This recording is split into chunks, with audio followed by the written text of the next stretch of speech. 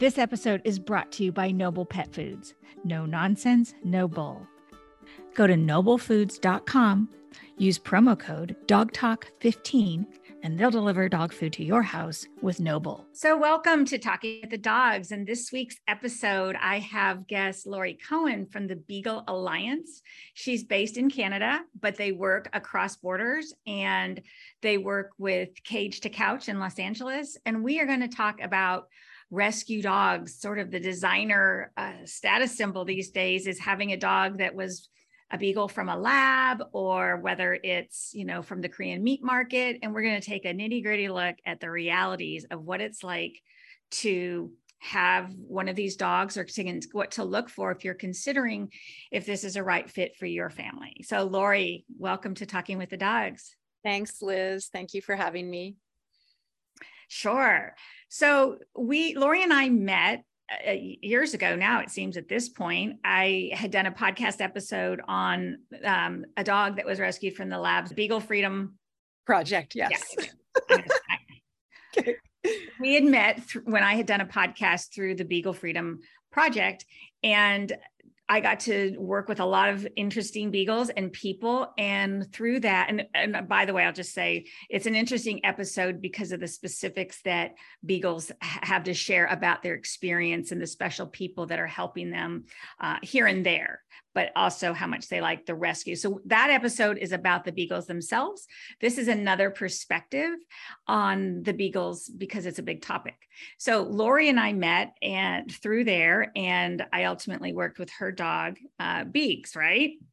That's right. Yeah. And it has been a couple of years already. And of course, after that episode and the insight that you gave on the dog that we were speaking about, I had reached out to you while my dog was sick, and you were wonderfully able to give me insight into what he needed while he was going through that, and then even after his passing. So it was quite a blessing.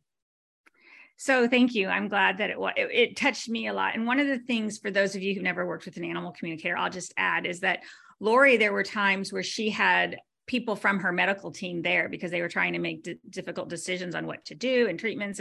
And so she had team. And so I'm glad that she's able to say it was helpful, and because animal communicators often work in conjunction with the medical team, so that since we're not diagnosing, we are giving input that we're getting, and then the team can make decisions. Wow, I get emotional thinking about that. I know, so do I. The team can help, whether it's Lori or the person, make decisions and explain things. So anyway, we did that, and we did work with the team. So I like to always remind people we're not prescribing. So Lori has continued her work with the beagles, and tell us what you're doing now. One of the things with Beegs is, and with anyone having, and I talked about this in my episode this last week, that when an animal passes, sometimes we shift what we're doing, or we throw ourselves wholeheartedly into something new. Lori, what are you doing with the beagles now?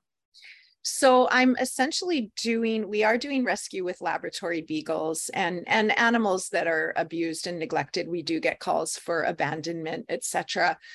I think one of the things I learned about Beegs was simply his craftiness and all the characters of a beagle that sort of brought me to the place where I said, how can this testing go on? And of course, beagles are the most tested on breed and animal testing. So we applied for charity status in Canada, which was quite a process. And we did get that last year. And so we've started working in Canada, approaching the laboratories. We are, as you had said, Liz, working across borders. So we've basically been with our partner Rescue Cage to Couch in Los Angeles. We've been privileged to be able to help some of the Envigo beagles, which I'm sure everybody's heard about and read about. And so we've placed a couple of those beagles in forever homes in California and in Canada. So we are attempting to end animal testing and make people aware about non-animal uses in research. So gosh, thank you for the work you're doing. So educate us a little bit more about why is it so bad? You know, people think, well, we need to know, we test medicine, we need to know if it's safe. We've been doing it for years. What is the turning? Like, you got Canada agreed, you know, the labs are starting to release more and more animals. Why is this so important? Well, it's important, I think, and this is something that we've really started researching and finding a little bit more about the effects of the animals being in these research facilities, but not only that, the workers in the facilities as well. So we do already know that 90% of any testing that goes on is ineffective for human use. So the model itself is not fabulous to begin with. It's not necessarily providing us with, you know, the be all end all of cures that people think that it is, and that this is truly helping humanity.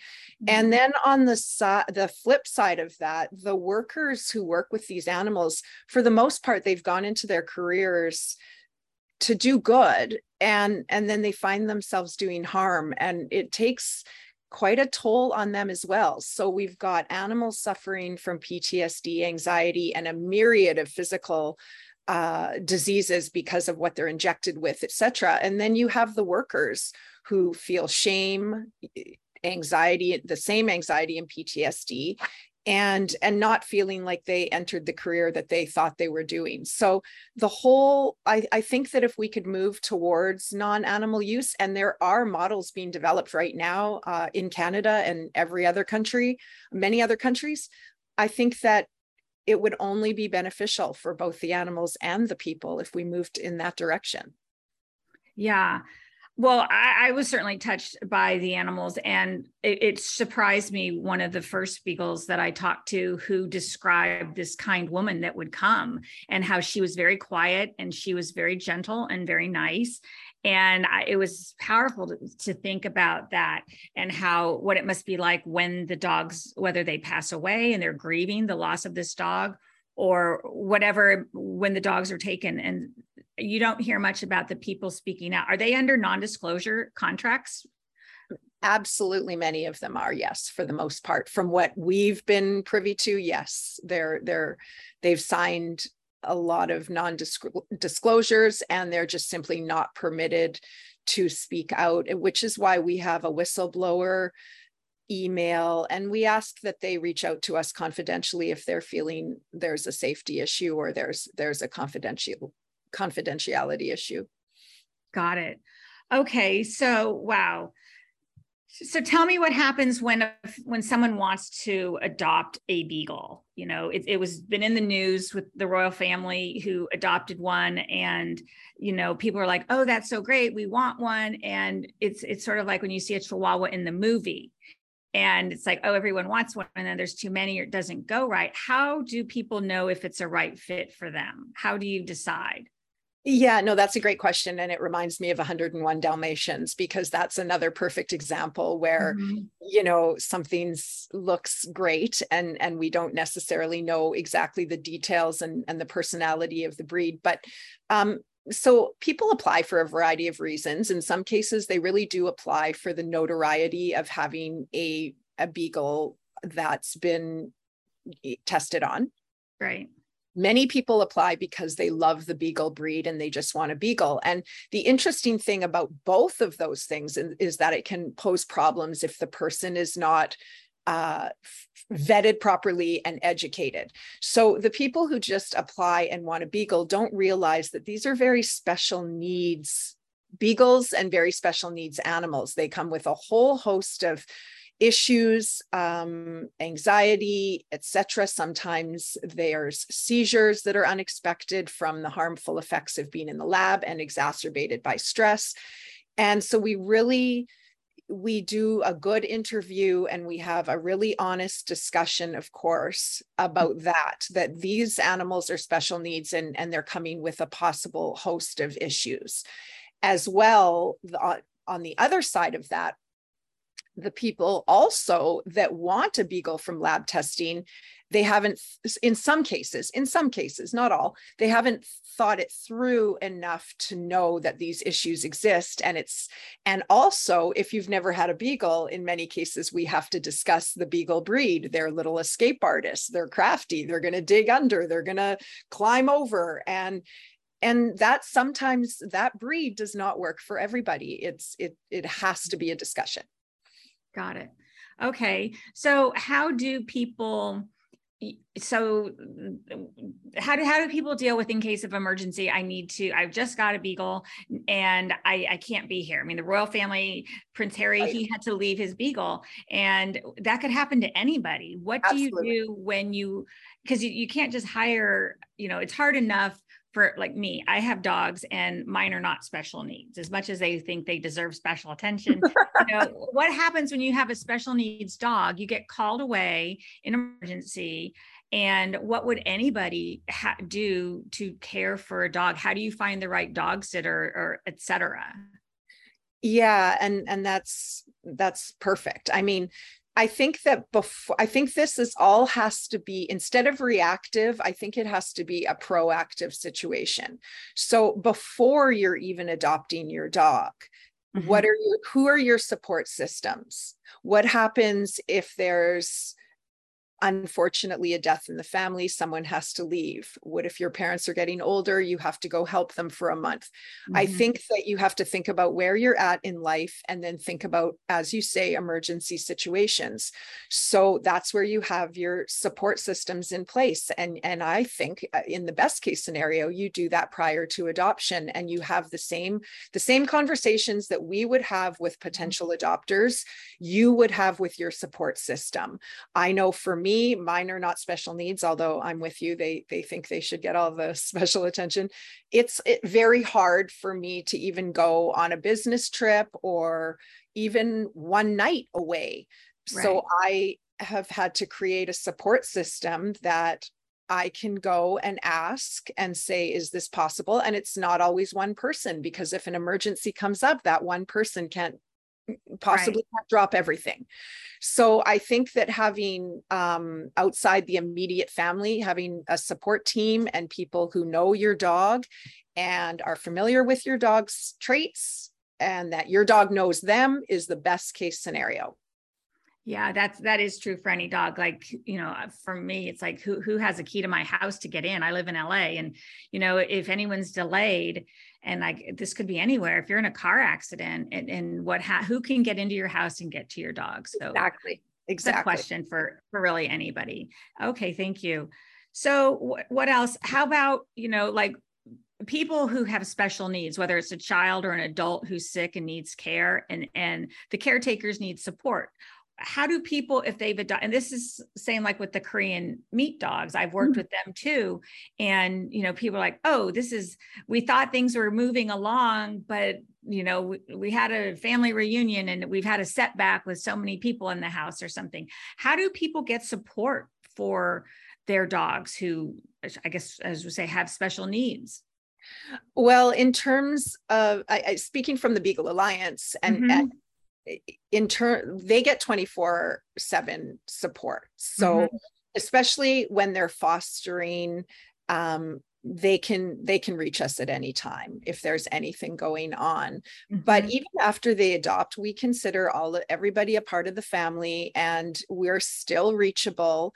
And that we've even had people reach out and say, I'm going on vacation and I'm not sure that I have to leave, and I'm not sure if I should put my dog in a kennel because of the PTSD and anxiety. So we will talk them through that, talk through a lot of the personality of that particular dog, right. what they're used to, what their schedule is, what their routine, and then make suggestions and kind of talk it out. So we are definitely a resource, but we're also a resource for people who have not adopted from us. So again, we've had people email who have a beagle or have an animal from animal testing that are experiencing some of these issues, and they'll just give us a call and reach out just to say, what do I do? And is there some way that you can offer resources, etc. And we do help with that. So that's definitely, reaching out to experts is always, an added bonus. I'm not going to say that we know everything by any stretch, but we certainly will walk people through it and go through it. But again, I think the support system is the number one thing. I think it takes a village, and that's what's important. Yeah, it really does. Okay, so I really liked what you said about the beagle's personality. And dogs have preferences, and it's just like labs. You can have one lab that's very quiet and timid, and another lab that is gregarious and like, oh boy, does that dog have a lot of energy? And I think that's a good thing for anyone considering adopting a beagle. When I spoke with another adopter who had reached out to me, she had several dogs, and it's like one of them loved the crate. It was the safe space. The dog had memories where it felt safe. It had survived in its crate, and it sort of nestled in, and that's where I'm going to go. And the other one wouldn't even go in the crate. Mm-hmm. And so I think that's a good point. I just wanted to build on that. Dogs do have preferences, and it's really important for any dog, but especially a dog that has had PTSD, that we have to respect those needs if we want them to decompress and be able to become resilient role models. Absolutely. Right? Yes, exactly. Okay. So what else is important to know about adopting a beagle and long-term? And how long does it take for them to sort of blossom? Is there a time frame that people can say, okay, well, we're committed. We can do this. It's going to be about, some people will talk about the 3 days, 3 weeks, 3 months. Is that true with beagles, or does it depend? Well, again, it probably building on the personality, discussion. It's definitely an individual issue. Our foster period is 4 weeks, and then we approach the foster and see how the beagle's doing, and if they're thinking about adopting, and we really talk about the personality and kind of the milestones. So many of these dogs get out of the laboratory and they won't eat for a couple of days. We have to syringe water because they won't drink, they won't walk on a leash. They really don't know how to be dogs. Right. They've never learned from, the cues of another dog. So in many cases, and in terms of that, again, it's individual. So there's no hard and fast rules. We definitely suggest that if you're that you create a safe space for them so that if they're overwhelmed, they have somewhere to go. That said, we hope that there would be no closing of door of crates, because of course it simulates the situation, right, just so that they have a safe space, but that they can also get out of, and they know that they're not being put back in that situation. So that said, it really is an individual time frame, but you see the milestones, because you see that where they were a little bit aloof, in some cases they're cuddling up on the couch after a week, or where they have trouble going through a doorway to the outdoors, they're starting to run through and they're excited to go outside. So there's different milestones, and they happen at different times, and we just watch the progress. And again, in terms of beagles, and I think it's important because of what you had said, Liz, about sort of the notoriety of having a beagle, especially given this time with this Envigo, the 4,000 beagles. Now, as monumental a win that is in the animal testing world, and as fabulous that it is that 4,000 beagles are going to live in forever homes and not live in a filthy facility and be euthanized, there's still something to think about a beagle. So if you want to save an animal, it doesn't necessarily have to be a beagle. Right. And I know from our partner rescue and from working in the States that the shelters in the United States are overflowing. And the finding of 4,000 homes for a very notorious rescue has sort of put the shelters in an unfortunate situation, because everybody wants one of these beagles. Right. So I think the important question for people to ask is a beagle right for me? Yeah. There's dogs all over the United States and Canada that need rescuing, that need a safe space, and they are not beagles. And so it's really important to know what breed you're getting, what the common personality traits are, what their little ins and outs are, and really researching the breed so that you pick the perfect. And you can still do this in rescue. You can still save an animal, right? But that it's a match for you and your family and your lifestyle. Right. And, if you're going camping every weekend, a beagle may not be for you. They're not your off-leash dogs. So these are questions I think that if people are honest with themselves and ask themselves and their family, there's so many animals that they can rescue. It does not necessarily have to be a beagle. Right. Yeah. We had that with Lab Rescue, and I worked with them for many years. People would show up, they'd seen one picture of the dog online, and they said, I just know this is the dog for me. And we're like, well, tell us about your life. Why don't you fill out the form? And they fill out the form. And it's like you said, they might want to go camping every week. And we're like, this dog is not the match for you. It may look like it, but you can't just go from the picture knowing that it's the one for you. I do that as an animal communicator. I can look at a picture, but there's more to knowing into fitting into your lifestyle if you're not trained to tune in and connect that way.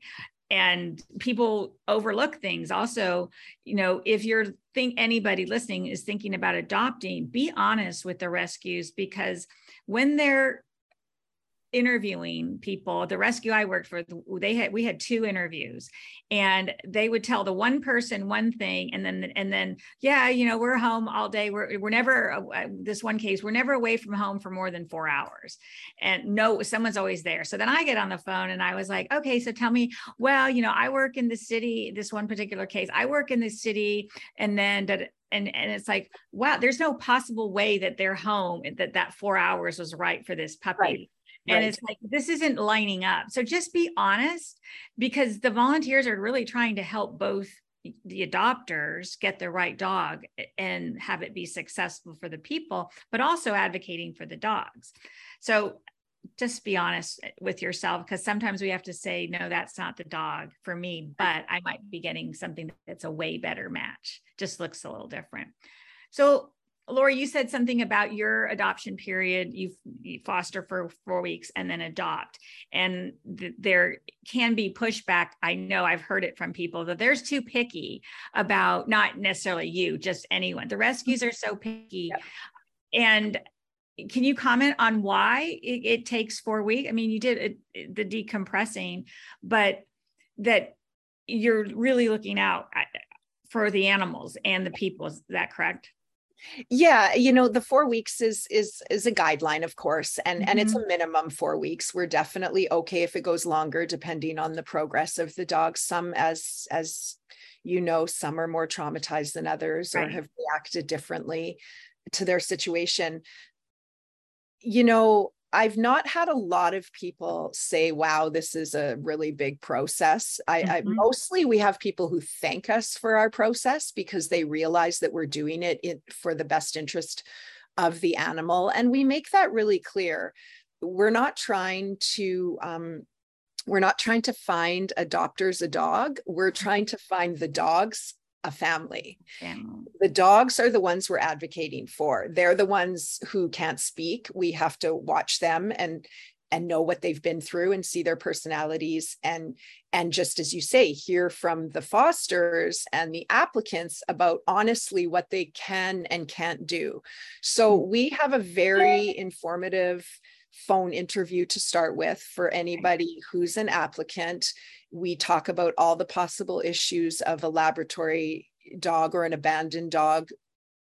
We discuss, what the possible triggers might be, etc. We really educate them on what might come up during the foster period. And of course, what's expected of them. So, we would like that they can go to vet appointments and et cetera, and make time for that. So we discuss that and see if that's going to work in their schedule. And then we do a home check. And in most cases, it is a virtual home check because we're doing this across the US and Canada. So we do a FaceTime home check with everybody in the family. We want to know that everyone's on board, and people tend to hear things differently, and so we like to have an opportunity for questions to be asked by everybody in the family and to see who's feeling whatever sense of comfort or uncomfortable, etc. And then we call 2 non-family references, and we discuss with them. We have a couple of questions, but we usually just like to hear from them what the situation is in terms of how they know the family with their animals, etc., what their priorities are. It's not entirely, it's not like it's going to be an hour conversation. It's usually pretty speedy, but by that point we get a good feel for whether there's a match, and then we proceed accordingly. And again, for the most part, we have people thanking us for that. Many of the references take time, and they say, we're really glad you called because it's good to know that you're looking out for the animals. So that's something that I would look out for, is that if you're not being interviewed by a rescue, I personally would wonder why. Right. Yeah, I agree. So if someone's listening who's thinking, okay, I'm going to consider going through a rescue, definitely look for someone who has an adoption period, a foster to adopt, because you want to make sure it's a right fit. You want the foster to know that the rescue is going to support you with, when I adopted Teddy, my yellow lab, he came and they called to check. The first time they called was the first day. Someone else had dropped him off. The rescue called, how's it going? I said, he can just stay. Because I was one of those people, and I had my note, he can just stay. He's swimming in the pool. He's fine. And they were like, no, we have to wait. Teddy had a chip, so they had to do due process on that. Yes. And they had to wait. And every time they checked in, I'm like, oh, he can stay. And they'd be like, no. And so it is hard, but it is nice to have that support. And they would even check in months later and years later. And so look for that. If you're thinking of doing that with a rescue, that's why there's rescues that are called reputable rescues. You can vet and choose your rescue, whether you're going for a beagle or any other dog, because it is a village. And, we want to help. I think you'd agree that part of this is we want to help. You reference the shelter dogs. We want to keep dogs out of the shelters. And, there's stories about people who said, well, or I'll see a dog. I'm like, why isn't that dog returned to the breeder or where it came from? And then people have reasons, or they didn't contact them. But if something happens in your life, you want to know that you don't have to just drop it off to the shelter. Some shelter dogs get adopted and it's like it's a blip in their life, but others aren't as fortunate, and perfectly good dogs are still being euthanized all over the world. And so if we can make an impact, I just want to encourage people to think about this and where they might get their next dog from, and the process, and how, so it's not just an impulse thing. So aside from that, if someone says, well, I have a full house, I can't get a dog, but wow, this has got me thinking, I want to help. What can I do? Do you have any needs now with Beagle Alliance that you need volunteers or support? What do people do if they want to just do something? I say, just do something. You don't have to adopt. What can people do to help the Beagles, Lori? Well, I think that's a great question. And I think that, of course, there is always something that people can do. And, if you can't foster and adopt, that's fine. And in terms of our mission, which is to end animal testing and move towards a world without animal testing, you can definitely start shopping cruelty free. And we have some resources on our site, thebeaglealliance.org, that are great for showing you what products are not tested on animals. So that's a definite way that most people can incorporate into their lifestyle and start shopping cruelty free. We certainly, are grateful for all donations that go to, for the most part, they go towards the medical the veterinary costs for the animals once they're released. Mm-hmm. And we do have an application for volunteer online. And the easiest thing, I think, too, is to just share. We're on social media, to share our mission, to start to follow and like us, both the Beagle Alliance and our sister rescue, Cage to Couch. And we're just trying to spread the word and make people more aware. And those are ways that you can do that until such time that maybe you have an opportunity to foster. What I would like to add, Liz, if you don't mind, this is a separate thing about the contingency plan, because this is something I've done and a lot of people that I know have done, is that they have a plan for if something were to happen to them. So I personally know a lot of people who have named their animals in their actual wills, so that if something unexpected happens, that their animals are taken care of. And that's another thing that I think is an easy thing to do and really solidifies the fact that your animals won't end up in a shelter. And we've seen many animals end up in shelters because maybe the elderly person lived alone with that animal and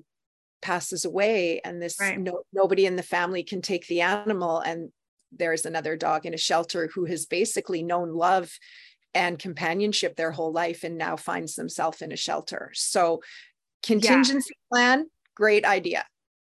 Definitely. And there are people who do that. Mention it. So if you're listening and you work as an attorney, or somebody can help somebody draft something up that's notarized to do that, please look into that. When I was working with Lab Rescue, there was a dog who he was taken to Lab Rescue because it was in the will exactly where they wanted this particular lab to go. Mm-hmm. He was so nice. He was not a traumatized dog by any means. And they called me in to get more details on what kind of life the dog wanted, because there was money set aside to care for this dog until it was placed, and this ongoing medical care for the rest of its life. And they just they're like, we need to know who to place this dog with, because it was, again, highly, highly desirable in its situation, because it wasn't traumatized, but they wanted to advocate for the dog more and a little bit more information. So that was a fun chat with him. Yeah, that's awesome. So this is great. I'm so glad that you could come. I'm going to just check. Was there anything else? No, we covered quite a lot. Say it again, where people can find you if they want to go deeper and learn more about both Cage to Couch in the States or Beagle Alliance in Canada. Sure. How can they get in touch with you? What's the best place? Best place is through both of our websites. So the beaglealliance.org and cagetocouch.org. And you will find email there that you can certainly email us and phone us as well. So we want to talk with people. It doesn't necessarily mean that you are wanting to adopt or foster. If you have any questions or want to know more about the mission, by all means, please reach out to one or both of us. We're there to chat and talk about what we're doing. All right. Well, great. Well, thank you so much. This is a huge passion of mine. I started doing animal communication with the rescues, when I was doing it with other dogs, sort of professionally. And I've seen how it's made such a difference, the work of the rescues and advocating for dogs. So stay tuned for more podcast episodes working with the dogs, their stories, and the advocates across the globe who are working in so many different ways. I hope some of you may be inspired, whether or not to adopt a dog or foster, but to get involved somehow, to do something. Maybe you adopt a rescue to follow and sponsor. Whatever you do, keep talking and listening and being open to the dog's perspective. And I will be back next week. Lori, thank you so much for your time today and sharing what you're doing. I know you're busy. Thank you for what you're doing, and thank you for having me. Sure. I'm Liz Murdoch. Here's to Talking with the Dogs. Ready to find out what your dog wants you to know? Visit talkingwiththedogs.com, book an appointment with me, and we'll find out.